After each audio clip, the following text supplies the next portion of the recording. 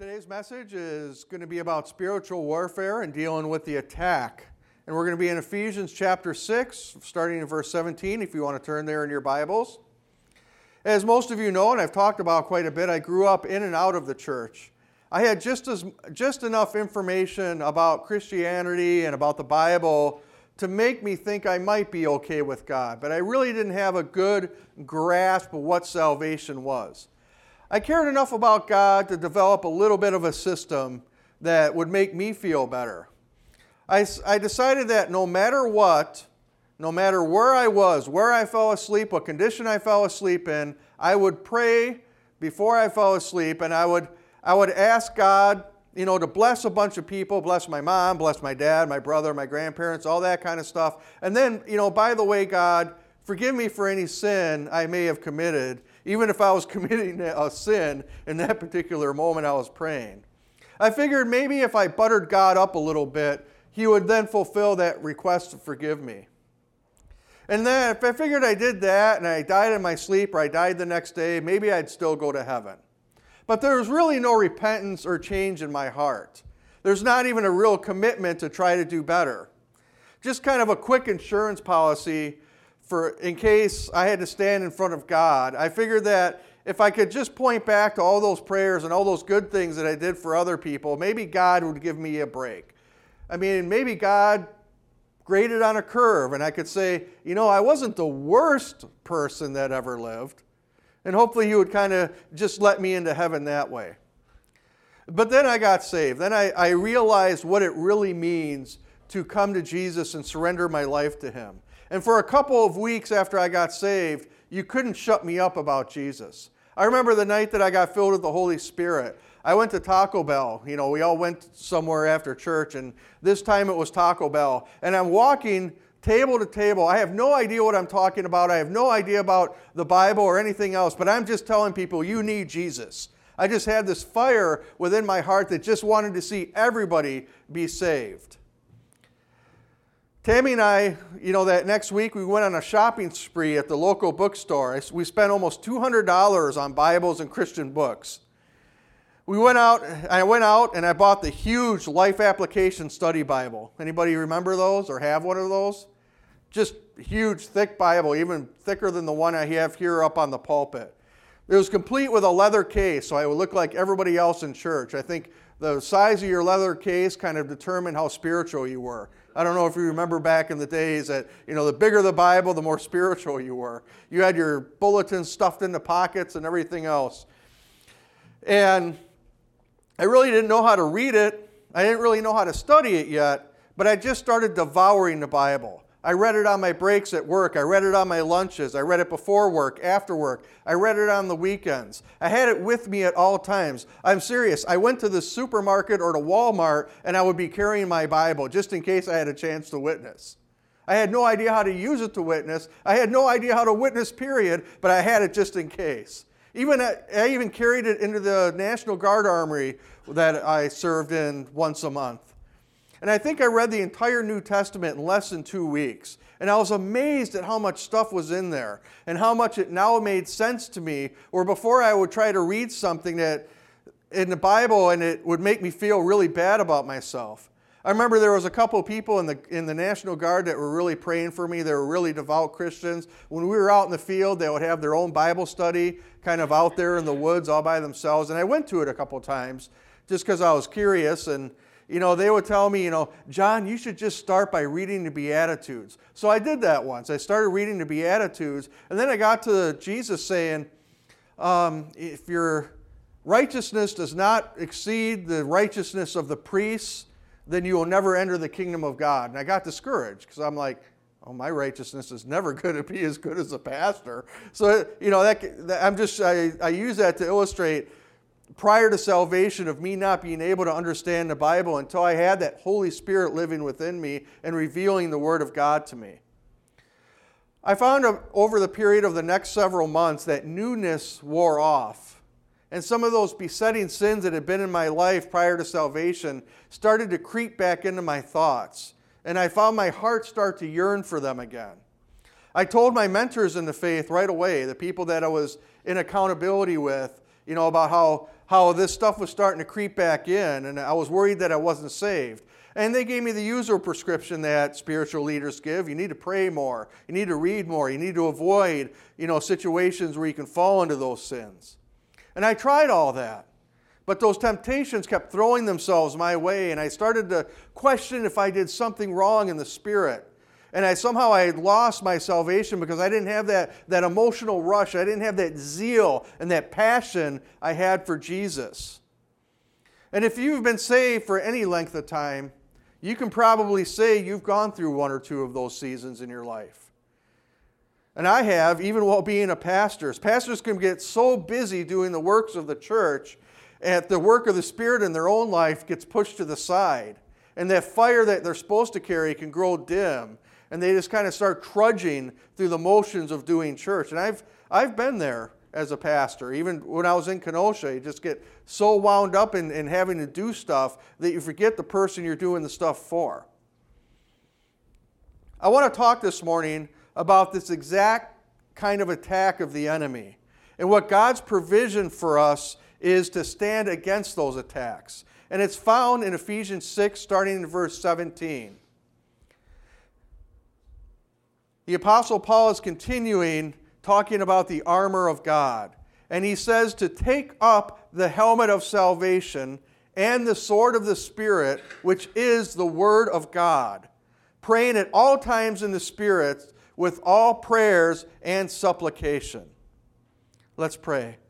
Father God, I ask, Lord, that this message be able to rekindle that desire within our heart to have zeal for you, to live a life that matters, to live a life that promotes the kingdom of God in every way it possibly can. One that points people to Jesus, and one that has an eternal significance in heaven. Father, let us stand before you one day and look behind us and see dozens and dozens, if not hundreds of people who are there because of something we did. That is our desire, because we want to hear one day, well done, good and faithful servant. And I ask, Father, that you use this message to be able to develop that kind of zeal and desire within our heart to stand before you and not be ashamed one day. Help us to learn about these two pieces of the armor. In your name, amen. When I was doing this message, it took a lot of thinking and praying to prepare. And even this morning before Sunday school, I started going through it again and going and slashing out parts of it, because this morning Sunday mornings, I wake up at 5 in the morning and I go through my message one more time, and I kind of preach it to myself, is what I do, to see if there's anything in there that needs to be clarified more and make sense more. And by the time I was done, I was up to about 16 pages of sermon. And about 8 pages is a 30-minute sermon for me, and at the rate I talk. And so I decided that I'll split that into 2 different sermons and preach the rest of it next week and kind of cut it out. Because as I was meditating about these verses and the other parts of the armor, I had this Holy Spirit thought. And it came to me when I was thinking about the experience that I just told you about at the beginning of the sermon when I first got saved. And when I was in prayer about this, I heard the Holy Spirit teach me this principle about life. When I was dealing with this idea of zeal and having all this emotional high about God, I heard the Holy Spirit tell me, he said, a mind that is not prepared and a mind that is not guarded will always be subject to the fleeting and possibly destructive whims of the heart. And I thought that was a pretty deep thought.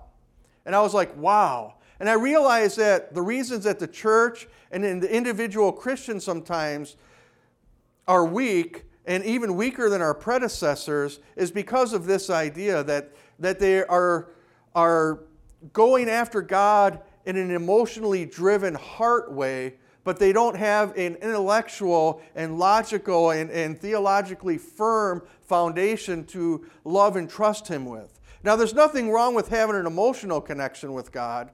The Psalms, for example, are filled with wonderful expressions of joy toward God, of having happiness with God, of being pleasing to God, and all these emotions that we have.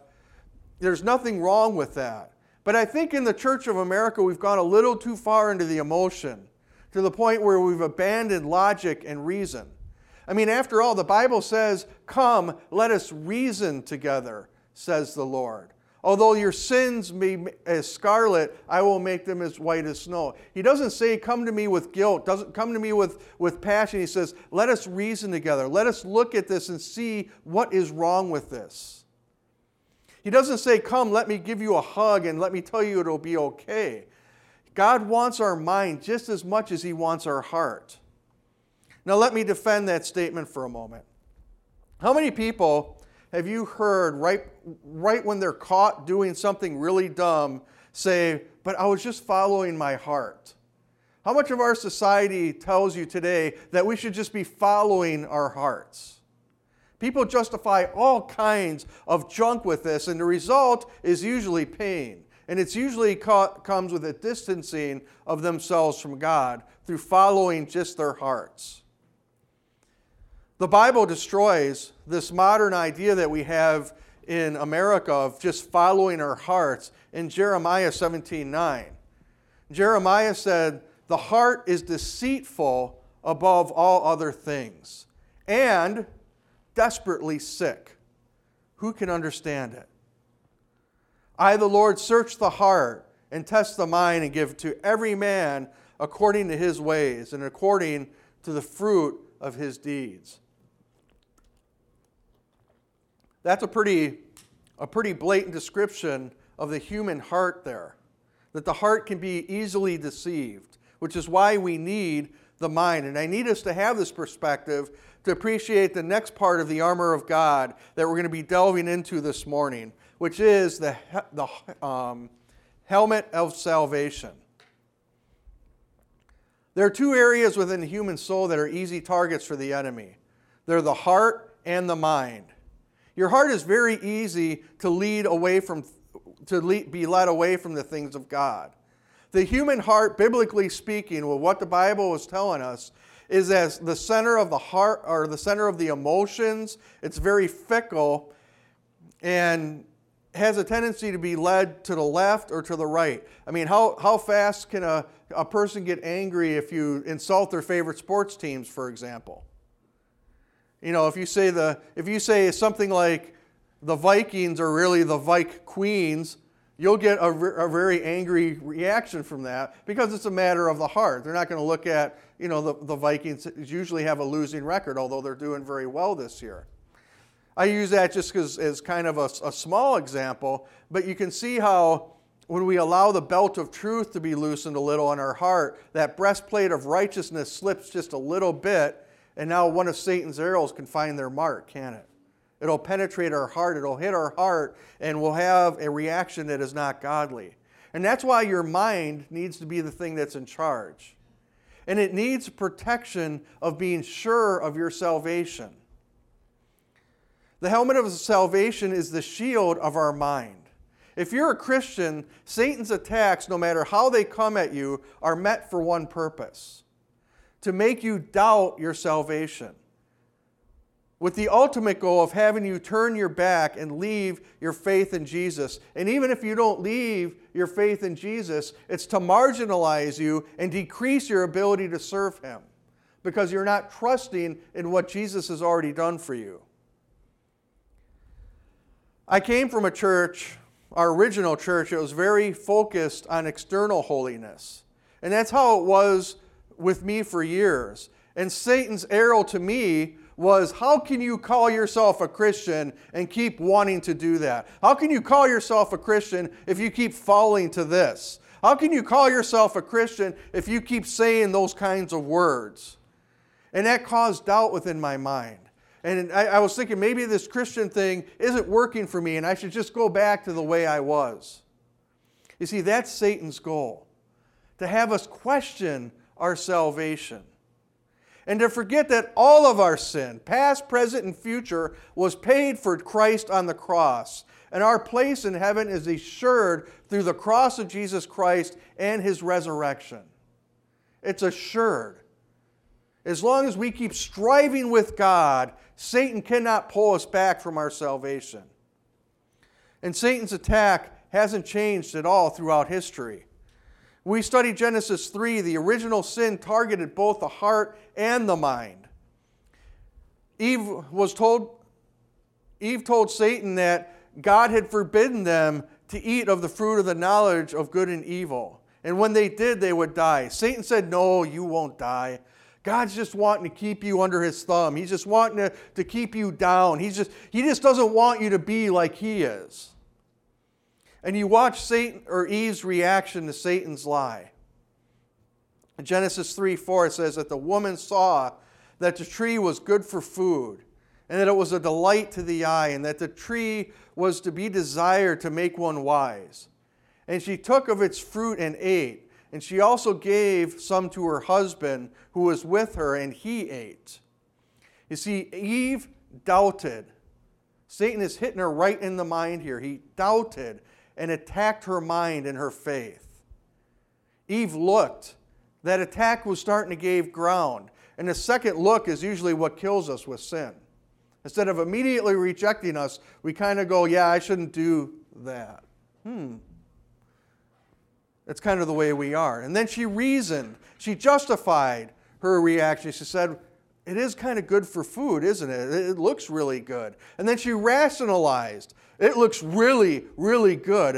And this thing is going to do incredible things for me. Then she desired. You see how everything is in her mind up until this point. And now it's made the 18-inch trip to her heart. Now she's desiring.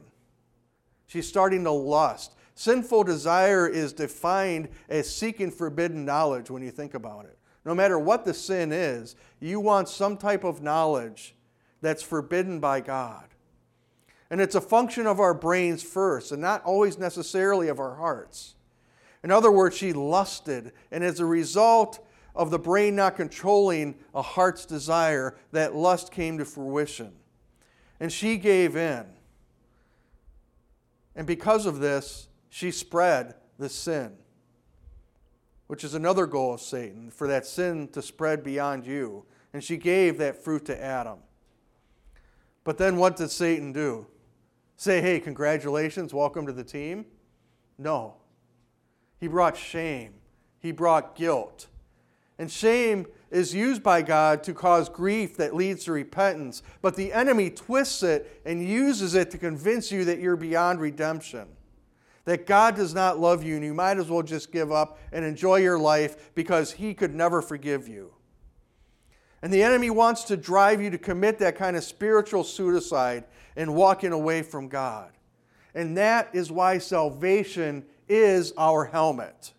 It's meant to protect our minds from these kind of attacks. And it's not only to defend, though, it's to counterattack.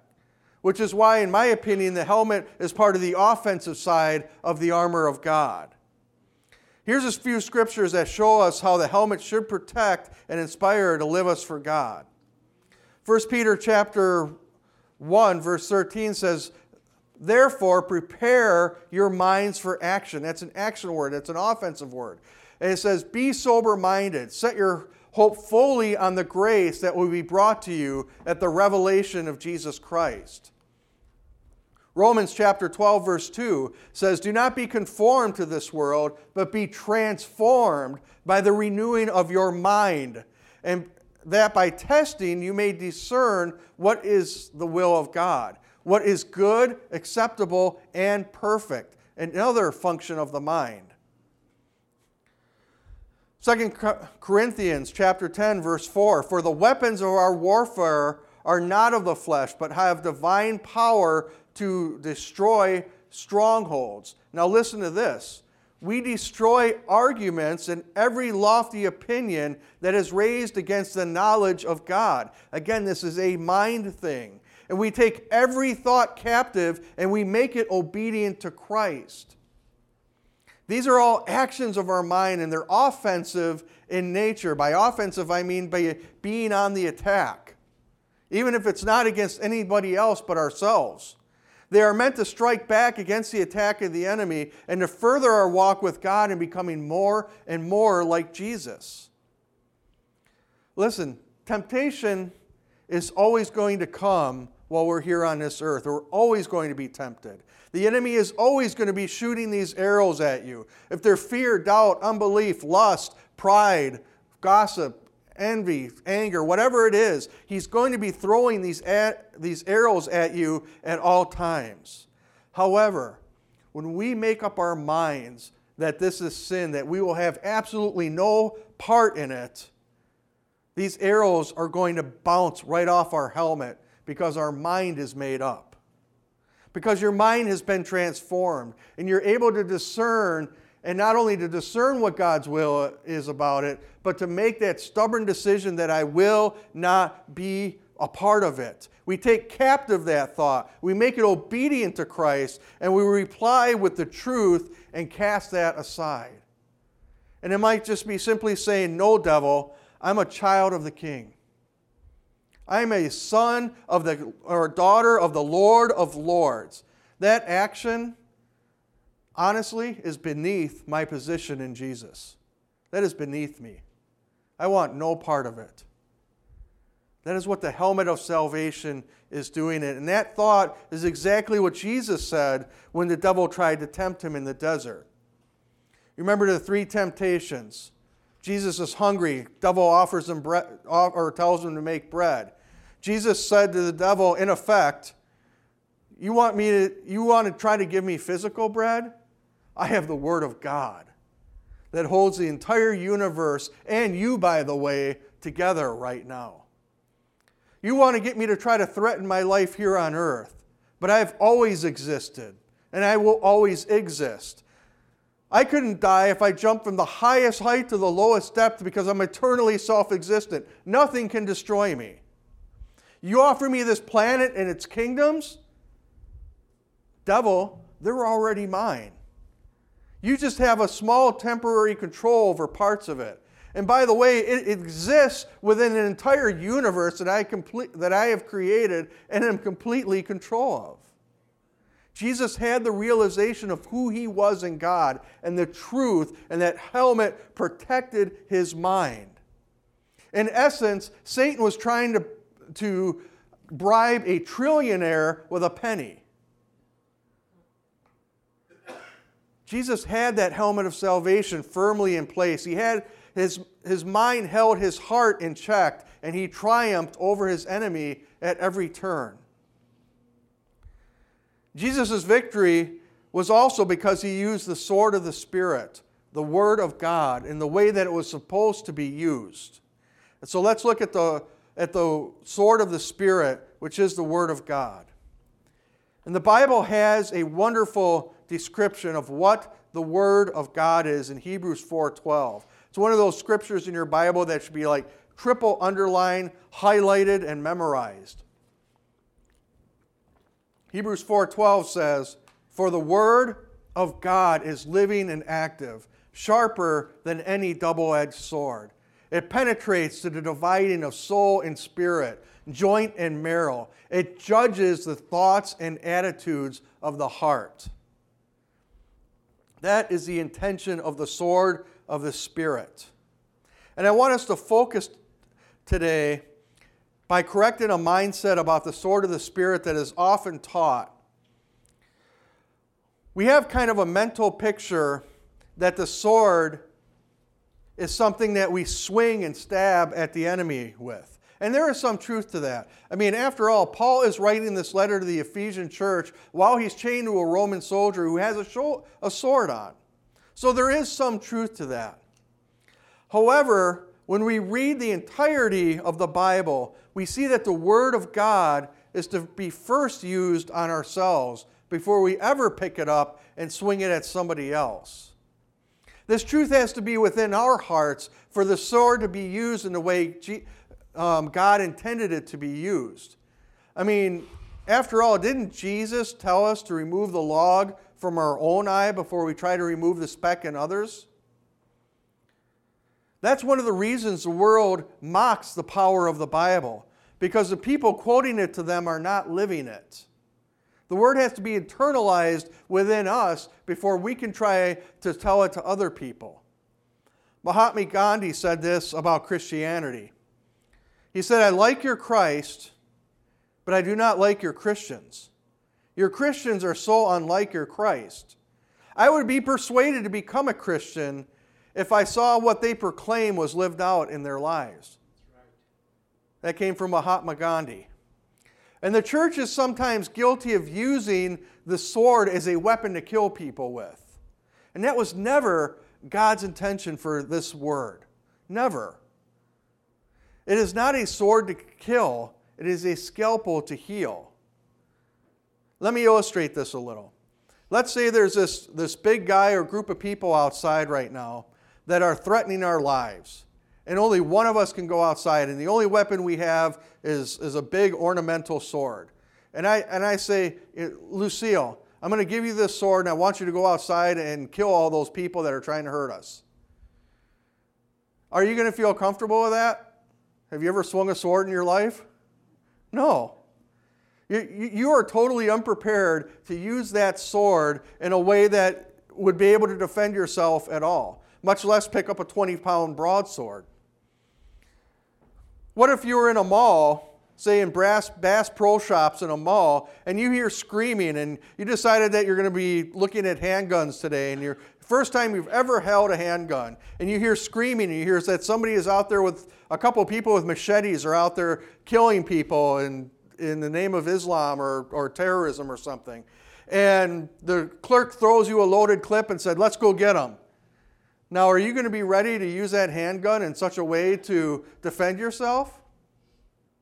Most people probably have never taken a tactical handgun class, so a lot of people don't even know how to load the thing, much less work the action or anything else, or use the proper tactics to be able to defeat those enemies. You see, we'll go and swing a sword, and we'll go and try to figure out a handgun, but we have been given the most powerful weapon ever created. And for some reason, we think we can go ahead and use it without learning to use it. That is just as dangerous as handing somebody a sword who has never wielded or a gun who has never held one. 1 Timothy 1:8 says, we know the law is good, the law referring to the entire Bible. We know that the law is good if one uses it properly. The Bible's purpose is to show us the moral character of God. God's Word is the complete revelation of Himself and His plan of salvation. And we look at the law found within the Bible, and we discover what is right and what is wrong. We discover what is the glory of God and what shows the absence of God. We see what is black and we see what is white, and we see what is right and what is wrong. And we're going to look more into that next week. But we can hold up this book and we can declare its truth in public. But when we do it from the wrong spirit, we're like a 4-year-old swinging a machete. Nothing good can come from a 4-year-old swinging a machete, amen? We need to learn how and when to use this sword. Some of us are so anxious, and this was a zeal I had when I first got saved. We're so anxious to show people where they are wrong, and we're so quick to just beat them over the head with the Bible, and it completely turns them off from the faith because we're not using the weapon the way it was meant to be used. We need to have a radical change in the way we do things, and it's going to be found in the way Jesus did it. You know how Jesus did it? Love first. Let me say that again. Love first. With the exception of his dealings with the religious hypocrites, Jesus always loved people before he spoke truth to them. And we have to do the same. The generation that we are in now, like my kids' generation especially, they're so jaded. They're so hard. They're so distrustful of anything or anyone that tries to declare an absolute truth to them that they'll automatically shut you down and refuse to listen until you show them what you believe. They're sick of people trying to tell them what is true. They need to see and experience that which is true. And that's going to be the challenge of the end times church, the church that you and I are in right now. We're going to have to actually start living out of this book. We're going to have to show faith and love, and then earn the right to take the sword of the Spirit and use it as an instrument of healing, as a surgical instrument to cut out the cancer of sin from people's lives. But only after we've allowed God to do it to us first. Finally, I want to deal with the purpose of the armor of God. And it's found in the first part of verse 18 of Ephesians 6, which says, after all this, after he lists out the parts of the armor of God, he says, praying at all times in the Spirit, with all praying and supplication. The whole meaning and the whole purpose of the armor of God is to enable us to pray effectively. That's the whole reason it exists. It is meant to keep us ready and respond to the slightest whisper and leading of the Holy Spirit as we seek God moment by moment, day by day in our lives. Truth protects our righteousness so that our heart is kept pure. Faith keeps our eyes focused on Him. The helmet of doubt erases all doubt that we are saved, while the sword of the Spirit penetrates our own heart and instructs us how to live in according to God's will. That is what spiritual warfare is about. It's all about prayer. What does praying in the Spirit mean? In the Pentecostal church, we have a way of looking at this, and one of my friends is named Dean Niferatis. He's an evangelist. He's a revival speaker, very high energy. If we ever had him here someday, you'd be exhausted just listening to him speak. He speaks at probably about 200 words a minute. I mean, he's just, as he says, I'm Greek, and it just pours out of me. But he always tells people when he does a revival meeting that any believer in Jesus should pray at least 1 hour a day in tongues. Not just pray an hour a day, but he should speak in tongues for an hour a day, just to be recharged in the Holy Spirit. And I love Dean, and I think that's a little extreme, at least for me. I don't think God's called me to do that. But Dean has a very strong point in making this kind of argument. He said sometimes the reason our armor is so loose-fitting and so seemingly ineffective is that our spirit is not vitally connected to God who keeps that armor in place. And we need to connect with God's Spirit through the discipline of prayer, through the discipline of expressing ourselves, maybe in tongues or maybe in words of English. It doesn't matter as much as it matters that we are connecting in a meaningful way with God. And that is how we fight as Christians. We fight on our knees in intercessory prayer. We fight by lifting up other people to God and begging to God that they be saved. And that's how we make a permanent impact on our lives and in the lives of others. That is what spiritual warfare is about. And that is the meaning of the armor of God, that we may stand in these evil times and fight on our knees. Amen? Excuse me, let's stand.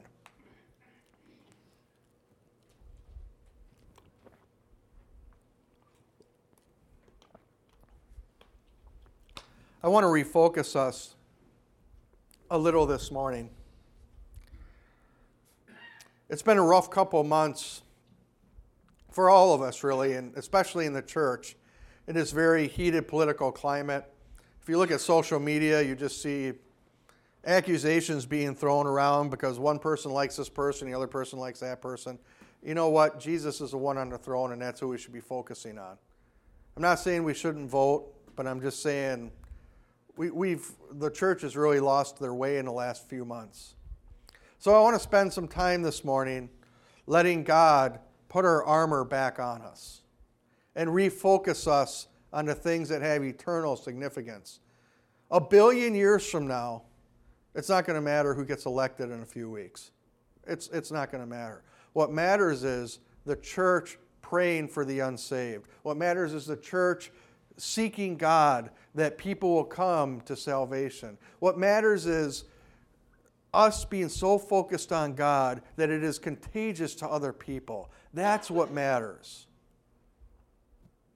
So I'm not going to be posting social media posts about one candidate or the other. I'm not going to stand on a street corner and hold up signs. I'm not filling my front yard with signs supporting one party or candidate. Instead, I want to strap on my armor. And I want you to strap on your armor. And I want to pray in the Spirit for this nation. Amen.